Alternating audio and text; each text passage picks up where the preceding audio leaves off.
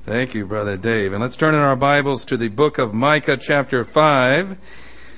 And while you're rearranging your Sunday morning schedule, or you're discussing it anyway, I hope you will not suspend that opportunity for these children to quote Scripture in front of you. What a blessing to hear them. Even if they do just a part of a verse, they're beginning to hide God's Word in their hearts. That's so important.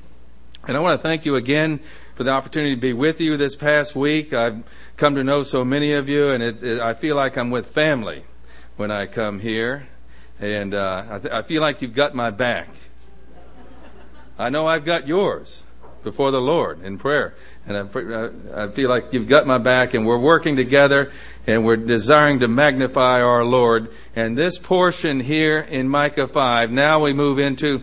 Beloved, I would have loved to start with this section, but you know, homiletically we work up to these things. But here is the center of the book. Here is the central message. Here is the means by which we're able to put the cross in front of us and put the world behind us and live for the Lord. So Micah chapter 5, we'll just read the first 6 verses. Now gather yourself in troops, O daughter of troops. He has laid siege against us. They will strike the judge of Israel with a rod on the cheek. But you, Bethlehem Ephrathah, though you are little among the thousands of Judah, yet out of you shall come forth to me the one to be ruler in Israel, whose goings forth are from of old, from everlasting.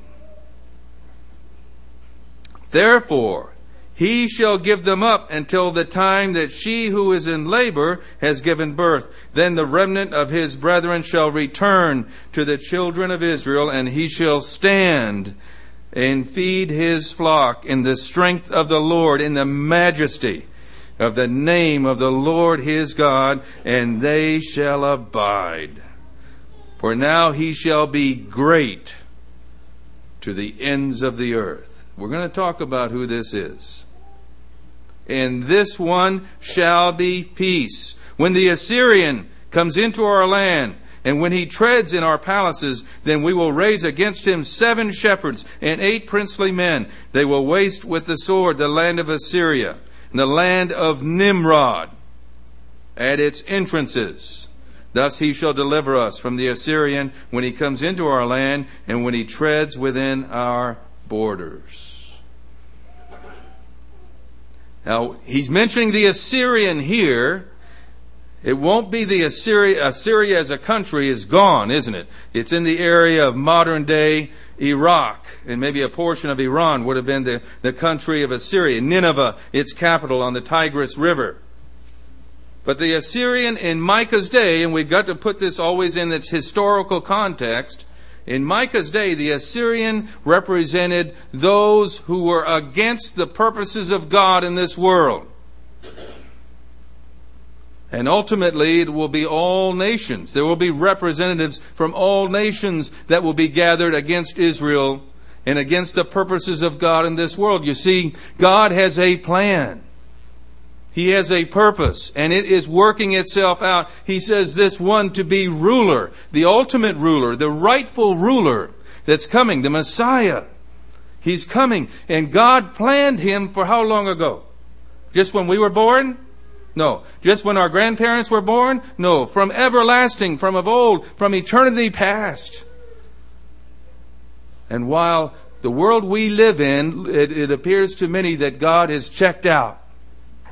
That He's on vacation, that He's forgotten this world, and He's forgotten the people of this world. He hasn't forgotten, beloved. This is His time of quietness. He's purposely doing this until the fullness of the Gentiles come in. And that's representative of most of us in this room. We've been brought out of every nation, tribe, and language. Isn't that amazing? Just to see a gathering like this in one room. Of every tribe, God has a remnant in every tribal group. Every nation group is going to be represented in His church. And we are part of that if we were followers of the Lord Jesus Christ. But as we always want to do, let's set this these 6 verses of chapter 5 in their context within the flow of Micah. They are right in the middle of a section that begins in chapter 4 that we began to look at on Wednesday night. Chapter 4, verses 1 through 8. The latter days prophecy that Micah gives. And this is a parallel. Micah 4, 1 through 8 is a parallel to Isaiah chapter 2. In fact, some of the wording is word for word identical. That's not a mistake because it's the same author with the capital A, isn't it? It's the Holy Spirit speaking through Isaiah and Micah. They're contemporaries. They may not have known each other. I don't think one copied off the other. I think it's the Holy Spirit that's speaking the same message. And here's the message. Now it shall come to pass in the latter days. Beloved, this hasn't happened yet. The latter days prophecy, you put them all together from the Old Testament and the New. This has not happened. It's still future to us. It was future to Micah and his generation, and it's still future. Are you anticipating it? Am I? Do we live for this? In the latter days, the mountain of the Lord's house shall be established on the top of the mountains, and shall be exalted above the hills, and the people shall flow to it. See, this was God's plan always from the foundation of the world. This has never happened. There has never been a time when the nations flowed to one place, one location, one city that God ordained would be the place where He would put His presence. It never happened during the history of Israel under the Old Testament opportunity that God gave them. There were times the Queen of Sheba came. There were times when different nation groups came to the temple to learn of the glory of God. But it was never all nations coming. But that was God's intention. And God's plan will be fulfilled. Satan will oppose it. He's opposing it now. There are people that want to wipe Israel out of the world because Satan thinks that if there's no Israel, Christ won't come back. And someone says to me, how could Satan be that foolish? Well, we know he's not foolish. We know he's very intelligent. He's the anointed cherub who covers in Isaiah 14. And then Ezekiel 28 tells us more about him. He's not foolish. He's smarter than anyone in this room. But he is so blinded by what? Pride. He's so blinded by pride that he really thinks he can nudge God off of His throne and take over God's creation. Now, he's a creature like you and me. Different from you and me because of the abilities that God gave him when He created him. But he rebelled against God, said, I will be like the Most High. And there are people in this world, men, that still think that. They still think that they can nudge God out of the place of authority in their lives and in this world and be like God. That's been true of every generation since the fall of man. But there's coming a day when Jerusalem's going to be changed. Like I suggested to you last week, if you want to see the Jerusalem of the New Testament time and of the Old Testament time, you've got to go to Israel now, because if you wait till after the second coming, it's all going to be changed. The valley's going to run east-west instead of north-south. Jerusalem as a mountain is going to be elevated as a mountain topographically, geographically. All that area is going to change. There's going to be a great river flowing out from Jerusalem to the Salt Sea, and all of that area. It's going to be wonderful. It's going to be fruitful again. The whole world during the millennial kingdom is going to be like the Garden of Eden, according to the Bible. But it won't be until the latter days. Paul says in Romans 8, all creation groans for this. Do you groan for it? Do I? Are we so caught up with living in this world and keeping up with the Joneses and keeping the stock market going and keeping all of our things that we focus on in this world that we forget who we really are as God's people? And that He wants us to be a light to the world? It's a real challenge to us, isn't it? In Isaiah chapter 60, Isaiah parallel, just hold your finger here in Micah. Look at Isaiah, chapter 62 in Isaiah, chapter 2 to 64. chapter 60 to 62 in Isaiah speak of this restoration of God's Old Testament people. In chapter 62, verse 1, for Zion's sake. Now Zion, if you study your Bible, you'll see that Zion is not the church, never was. Zion is another name for Jerusalem. That Zion refers to the hill on which Jerusalem was built. Mount Zion, Zion, Jerusalem the same. For Zion's sake I will not hold my peace. And for Jerusalem's sake I will not rest until her righteousness goes forth as brightness, and her salvation as a lamp that burns. The Gentiles shall see your righteousness, and all kings your glory. This has not happened, beloved. This has not happened. You shall be called by a new name, which the mouth of the Lord will name. You shall also be a crown of glory in the hand of the Lord, and a royal diadem in the hand of your God. You shall no longer be termed forsaken like they are now, nor shall your land any more be termed desolate like it's been for 1,800 years, but you shall be called Hephzibah, and your land Beulah, for the Lord delights in you. See, the Lord's got a purpose. It's a purpose of restoration. Now, you all are getting in this series in Micah a first shot, a press proof, because I have a plan in my mind, if the Lord allows, to maybe do a commentary on Micah. And one of the titles I'm thinking about is Brought Back from the Precipice. Brought back right from the edge. The edge of what? The edge of destruction, annihilation, the edge of being lost forever. What brings us back? Those of us who are believers in Jesus Christ, we had to come to that place, didn't we? We had to be broken. We had to be broken of our trust in ourselves. We had to be broken of this independent spirit that wants to be independent from God. But when we were broken, when we surrendered, and that is the process, that's the process in conversion, and it's the process in personal sanctification for every one of us, right? To be continually broken, surrender, and that leads to fruitful holiness. That's the process God wants to do. And He uses a picture here of the lame here in chapter 4. Now, you read Philip Keller and some of these that were shepherds that have written commentaries on Psalm 23, which one of our young people quoted to us this morning.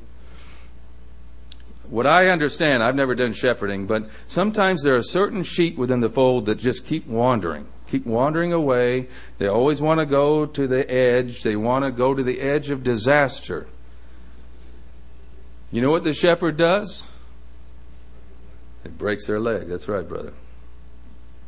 You say, well, that's a terrible thing. Well, in the short term, it might be terrible for the pain and humiliation of that poor sheep. But in the long-term picture, He's done that sheep a great favor, hasn't He? Because he won't keep wandering now, at least while that leg is healing. And hopefully he'll learn a lesson. That's what it means to be broken. The Lord says in Isaiah that He looks upon those who are broken and of a contrite spirit and who tremble at His word. So being broken is not something that we shy away from. We should delight in it when we know how wicked our sinful hearts are and how we need God to do that in our lives. That brokenness that yields to the purposes of God. Like someone has said, sometimes we have to be flat on our back before we look up at God. Right? And God has His ways, beloved, of putting us flat on our back, doesn't He? He's a master at it. But if you understand the character of God, that He is always good. Psalm 119 says, Lord, you are good and you always do good. He always does good. Satan would have us believe that when he hurts us, when he breaks us, it's because he doesn't care for us. But that's just the opposite of the truth, isn't it? That is a deceitful lie. He does it because He loves us. You who are parents, did you spank your children because you hated them? You spanked your children for their good because you loved them. That tough love that Jim Dobson wrote about years ago. It's so important. And so he uses the picture here, still in Micah chapter 4, promising the beauty of the restoration of verse 4. Everyone shall sit under his vine and under his fig tree. Now that is a Middle Eastern expression. If you didn't grow up in the Middle East, you won't understand that. But if you grew up there, you understand that that means peace. That means security. That means fruitfulness. The food is there and it's in abundance. This earth is going to be transformed. The Bible talks about it in several places that the grain that will grow will be in abundance. You won't have to worry about where your meal is going to come the next day. There are people in this world that worry about that, aren't there? Now, we can run down to McDonald's or Burger King here for now, but there are people in the world that don't know where their next meal is coming from, and it's a large segment of the world population. Let's not forget them. The Lord said, don't forget the poor. You will always have them in this age, but there's an age coming, for the mouth of the Lord of hosts has spoken for all people. Verse 5, walk each in the name of his God, but we will walk in the name of the Lord our God forever and ever. That's a decision, you see. There's going to be a time when everyone that is on this earth will agree with this statement. We formerly walked in the names of our gods, the false gods of this world, but now we will walk in the name of the Lord our God. And for how long? Forever. That's a decision with ongoing consequences, right? It's an ongoing change. And he uses that picture in verses 6 through 8. In that day, says the Lord, I will assemble the lame, and I will gather the outcasts and those whom I have afflicted. And I will make the lame a remnant and the outcast a strong nation, so the Lord will reign over them in Mount Zion from now on, even forever. It's interesting he uses this picture. Of all the picture, he could talk about blindness, he could talk about deaf to his word, blindness to his word, blindness to the truth, but he uses this picture of the lame. And if you study Micah, you see that the metaphors connected to shepherding and sheep are all the way through this book. Makes me kind of think that maybe Micah himself, he lived in the Shrelah, in the area of Lachish, there in the southwest of Israel, and it may be that he was a shepherd. It's certainly that there are sheep that are there. Even today they graze sheep in that area. But the metaphors all the way through are like that. But think about it this way. Have you ever wondered, of all the signs, remember John records 7 signs in his gospel? Of all the signs that our Lord did, the wonders, the miracles that he did in his public ministry, and there's so many of them, John says the books couldn't hold them. So he picks out certain ones. And of all the signs he could pick out, in John chapter 5, what did he pick out? Well, our Lord happened to go to the pool of Bethesda. Bethesda means house of mercy. And you can go to that pool, has been uncovered today. The Church of St. Anne has been built right next to it. And they have dug down some 25 feet to the pool that was there in the time of our Lord in the 1st century. 5 porticos are still there, 5 columns. Witnesses, and he goes on to describe 5 witnesses in John 5. But who does he encounter there? Out of all the people that needed healing, he finds one person, a man that was lame. A man that was lame. And he heals him so that he walks, right? And we kind of pass over that and say, oh, that's an interesting miracle. We'll move on to John 6, the feeding of the 5,000. Why did he pick that? I think he picked it because of this verse right here. See, being lame in the picture in Micah 4 is being out of the will of God. Not being able to walk with God. Right? Choosing the statutes of Omri instead of the Word of God. Right? living for the purposes of Nimrod instead of for the purposes of God. Now, all of us have to make those decisions because this world system follows the statutes of Omri. He'll talk about that. We already made reference to it later in the book, right? And if you think about Omri, well, over in 2 Kings in chapter 17, our Lord gives a summary of why the northern kingdom had been put into captivity, driven out of the land. Verse 13, the Lord testified against Israel and against Judah by all his prophets, every seer, saying, turn from your evil ways and keep my commandments and my statutes according to all the law which I commanded your fathers and which I sent to you by my servants the prophets. Nevertheless, they would not hear. Right? And we live in a world system that has this same attitude. They would not hear, but stiffened their necks like the necks of their fathers who did not believe in the Lord their God. And they rejected his statutes, his covenant that he had made with their fathers, and his testimonies and so forth. And they were cast out of the land. They were cast out of the place of opportunity to be a blessing and testimony. Now, I know of many.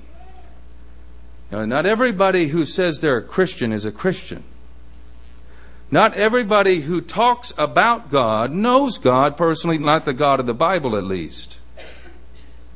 And we've got to be careful. The world we live in and the internet technology that's at our fingertips.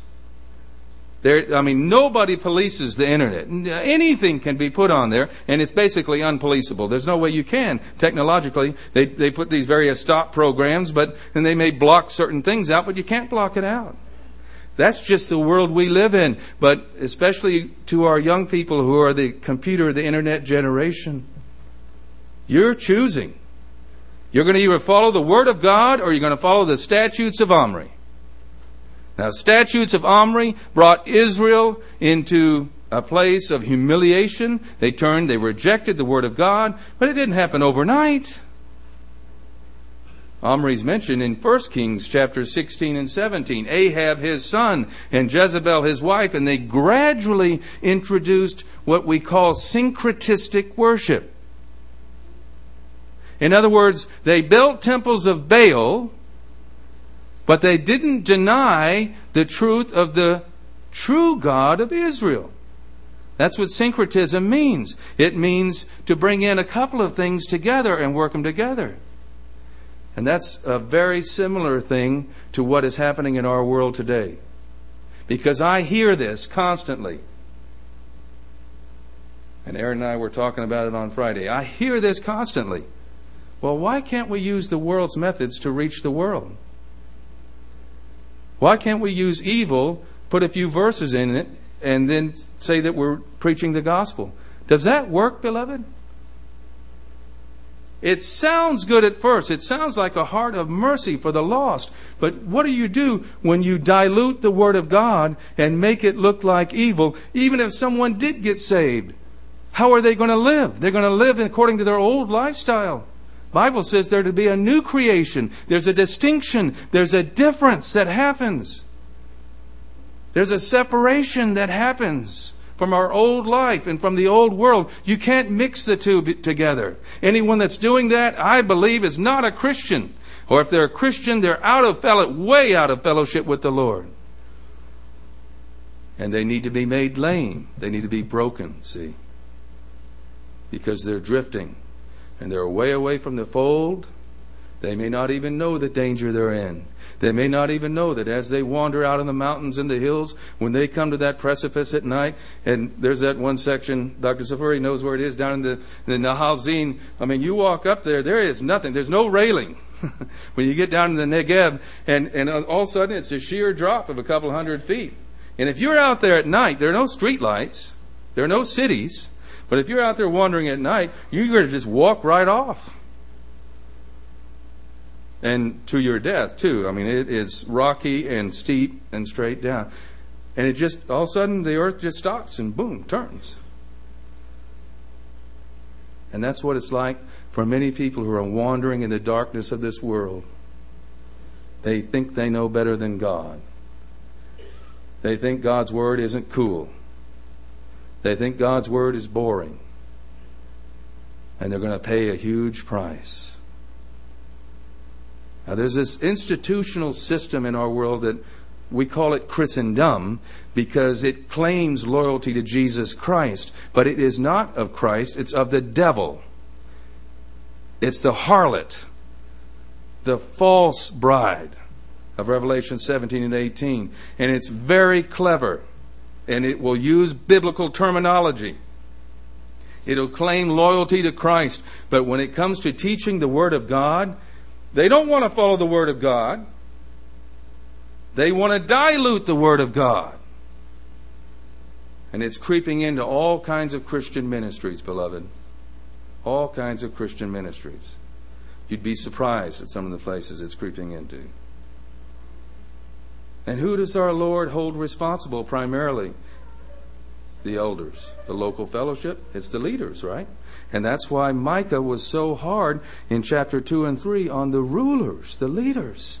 Because they allowed this stuff to happen and didn't judge it, didn't take care of it, didn't remove it to protect the sheep. Because they're under shepherds of the chief shepherd, right? The chief shepherd is heaven, and they're here on earth as his under shepherds. I like that term because it kind of keeps things in perspective. We don't believe in a clergy laity system where there's a certain special class. We're all brothers and sisters. We're all part of the family of God, but we have different roles and functions, right? And God has ordained it that way for our good. Hebrews 13:17 tells us that if we don't submit to the shepherds, the under shepherds He's put over us, it's not going to be good for us.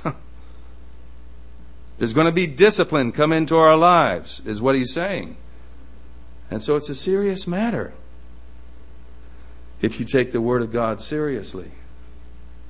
But this restoration that He talks about in chapter 4, how is it going to happen? How's God going to do it? And that's what chapter 5, verses 1 through 6 tells us. Now in chapter 4, verse 9 to 13, he gives the truth in this kind of reversal of fortunes motif that we see constantly in the Bible. Israel's going to be humiliated and rejected. To Babylon you shall go, it says, into captivity. But there's going to come a time when God's going to reverse it and Israel is going to be restored. And then the nations are going to be judged. The very nations who God used to discipline His people, He will deal with them. He has dealt with some of them already. And He will deal with them. It's the same principle we often see happen. We don't always get to see it in our own lives, but it happens in our own lives too. Sometimes He will use someone very evil to discipline or chastise us. But God will eventually deal with the person who did the evil to us. He just used that in order to wake us up, to bring us back from the precipice, to bring us back into the fold. But ultimately, we talk about the leaders, the rulers, the under-shepherds. Ultimately, there's only one ruler who really is the one who does it, isn't it?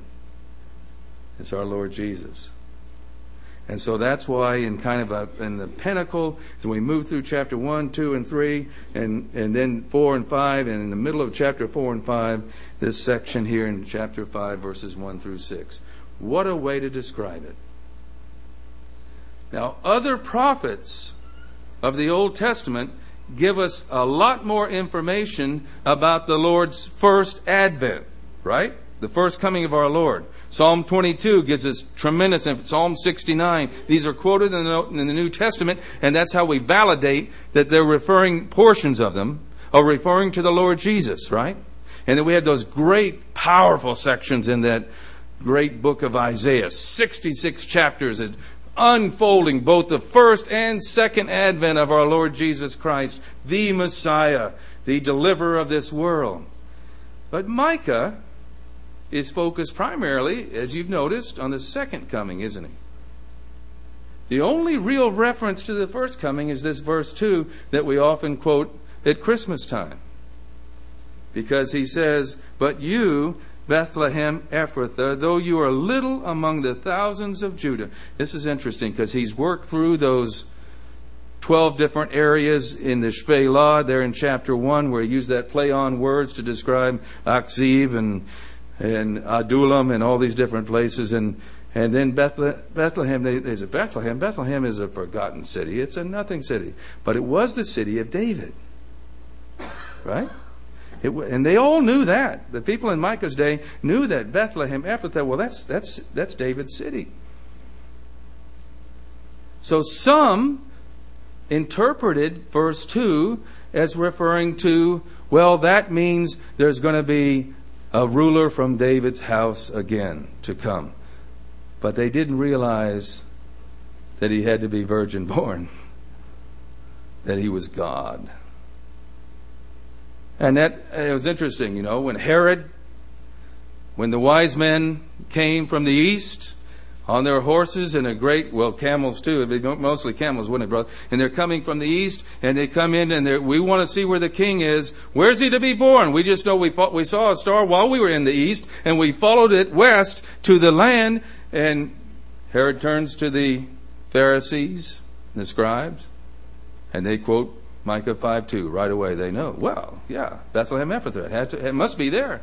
And of course they were right.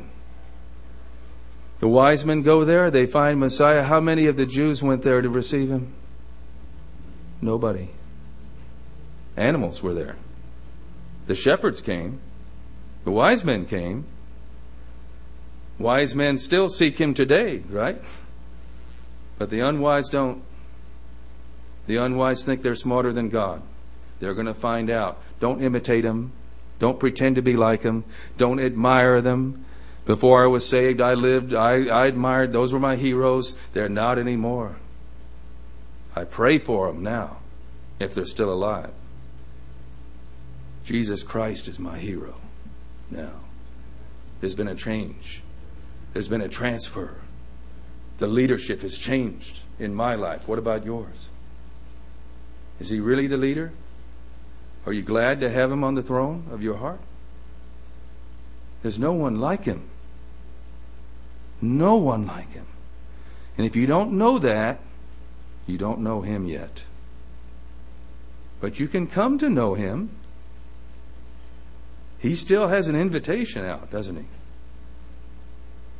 Come unto me, all you who are weak and heavy laden, burdened down with sin, burdened down with false religion, burdened down with false gods, burdened down with hopelessness. Take my yoke instead of the world's yoke, instead of Nimrod's yoke, instead of the yoke of the Assyrian, instead of the yoke of those who are opposed to God. Take my yoke. That's a picture of discipleship, and it's a picture of, again, as we've seen in Micah, walking together. Can two walk together unless they be agreed? Right? And walking is a picture of fellowship. Look what he says about him in verse 4. He shall stand and feed his flock.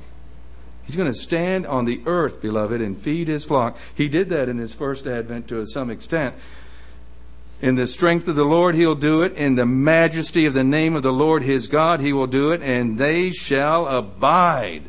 They shall not be disciplined by the Assyrian or by any other enemies anymore like they were in Micah's day. For now he shall be great to the ends of the earth. Is Jesus Christ great to the ends of the earth now? No. He's only great in the hearts of those who walk with him, who are his disciples, who love him, who know what it is to be born again and to walk with majesty, because he is the majestic one. Amen? And so as I think of this shepherding metaphor, we'll close. Just turn, if you will, just for a few seconds to John chapter 10.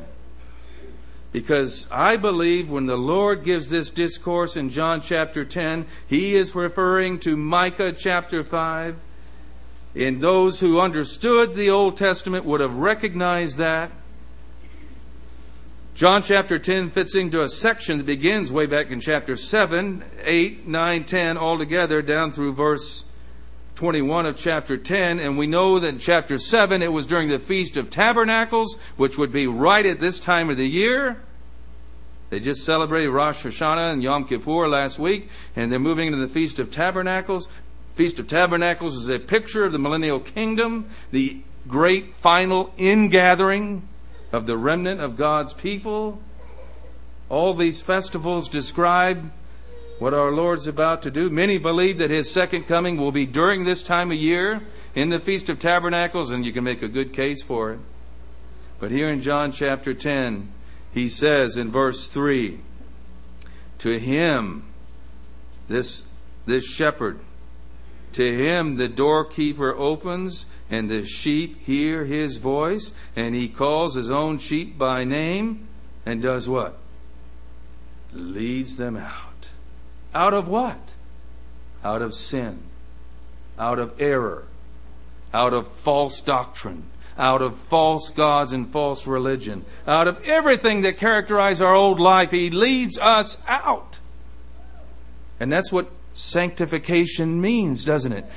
Personal sanctification that God intends for everyone, because 1 Thessalonians 4:3 tells us this is the will of God. You want to know what the will of God is for your life? Indeed, your sanctification. That's one of the purposes God has for you and I now. And we participate with Him in that as we walk with the shepherd. And then He says in verse 9, I am the door. If anyone enters by me, he will be saved. Is there anything ambiguous about that statement? Pretty clear, isn't it? There's a promise attached to an invitation. I am the door. If anyone enters by me. Do they have to be from a certain tribe or nation group? No. Anyone, He says, right? Anyone. Everyone is invited. If anyone enters by me, Jesus Christ, he will be saved and will go in and out and find pasture. Will be refreshed spiritually. Will rejoice even in the trials of this life. Will be fed and nurtured by the living God, Jesus Christ, through His Word and through His people. And then in verse 11, He says, I am the good shepherd. If there's any discrepancy about who He is, I am the good shepherd. The good shepherd gives his life for the sheep. You see, He is the means. He is the basis by which we are enabled to be restored to God, to be brought back from the precipice, from the very edge of destruction, and that destruction's forever. I love Him for it. Did I deserve it? No. Did you deserve it? No. The Bible tells us that. It's while we were yet sinners, while we were enemies of God, while we were helpless, while we were without strength. And then verse 14 is the last. I am the good shepherd, and I know my sheep, and am known by my own. Do you know Him as your Savior this morning? If you know Jesus Christ as your personal Savior, He knows you too. And the invitation still goes out to walk with Him, to walk with majesty. Now, don't ask me to explain how a holy God could ever make this happen, because the details of it are beyond words. But He sent His own Son to die on a cross. A perfect, holy, harmless, loving person to die on the cross, so that sinful wretches like you and me could be saved and brought into His flock, into His family. And those of us who know Him know that He is good. He's a good shepherd. We don't always understand what He brings into our lives. We don't always like it when He brings in discipline and breaks our leg, as it were, because we don't think that we would ever wander. But we're prone to wander, aren't we? Prone to wander, Lord, I feel it. Prone to leave the God I love. And He uses that shepherd's crook, like it says in Psalm 23, and He brings us back. Brings us back to those still waters. The sheep won't drink from waters in a brook when they're all rustling, I'm told. They want that still water. They'll just pull back. Now, you may not like the metaphor of sheep, but it works. Brother told me years ago, he said, "Brother, sheep are dirty animals." I've been around them. I mean, it's just the nature of, they get dirty and they stay dirty. He said, if the dirt bothers you, don't get involved as an under shepherd. Because it's going to happen. The key is we want to be there for them. And if one of our own drifts away, we go out and get him, don't we? And we put him on our shoulders if we have to. And we bring him back. We don't let him just keep wandering out on the hills. Oh, just wandering out in the darkness. So may the Lord help us. Micah is a great picture of that, isn't it? Now we'll see tonight the will of the Lord. We look into chapter 7. What our response, what Israel's response was to this great truth, and what our response should be. I'll give you a hint. A couple of our children quoted it this morning. Praise, thanksgiving, appreciation, gratitude. Who's a God like you? Micah, who's a God like you? Incomparable greatness. Does that draw your heart? Draws my heart. Father, we thank you, O Lord, for the Word of God and for the rich encouragement it is. And we pray, O Lord, that you will work in each heart. Each soul is unique and important to you here this morning. We're thankful, O Lord, for this family, for the opportunity to be a testimony for you in this community, in this location. Thankful for the under-shepherds, the elders that you use here to guide the flock, and with a heart of humility and being examples to the flock, desiring to lead them to the fresher, still waters of your word and of your Son. Help us, O Lord, to appreciate you more, to rejoice in you, and be confident in your protecting power. As we give you thanks in the Lord Jesus' name we pray. God's people said, Amen.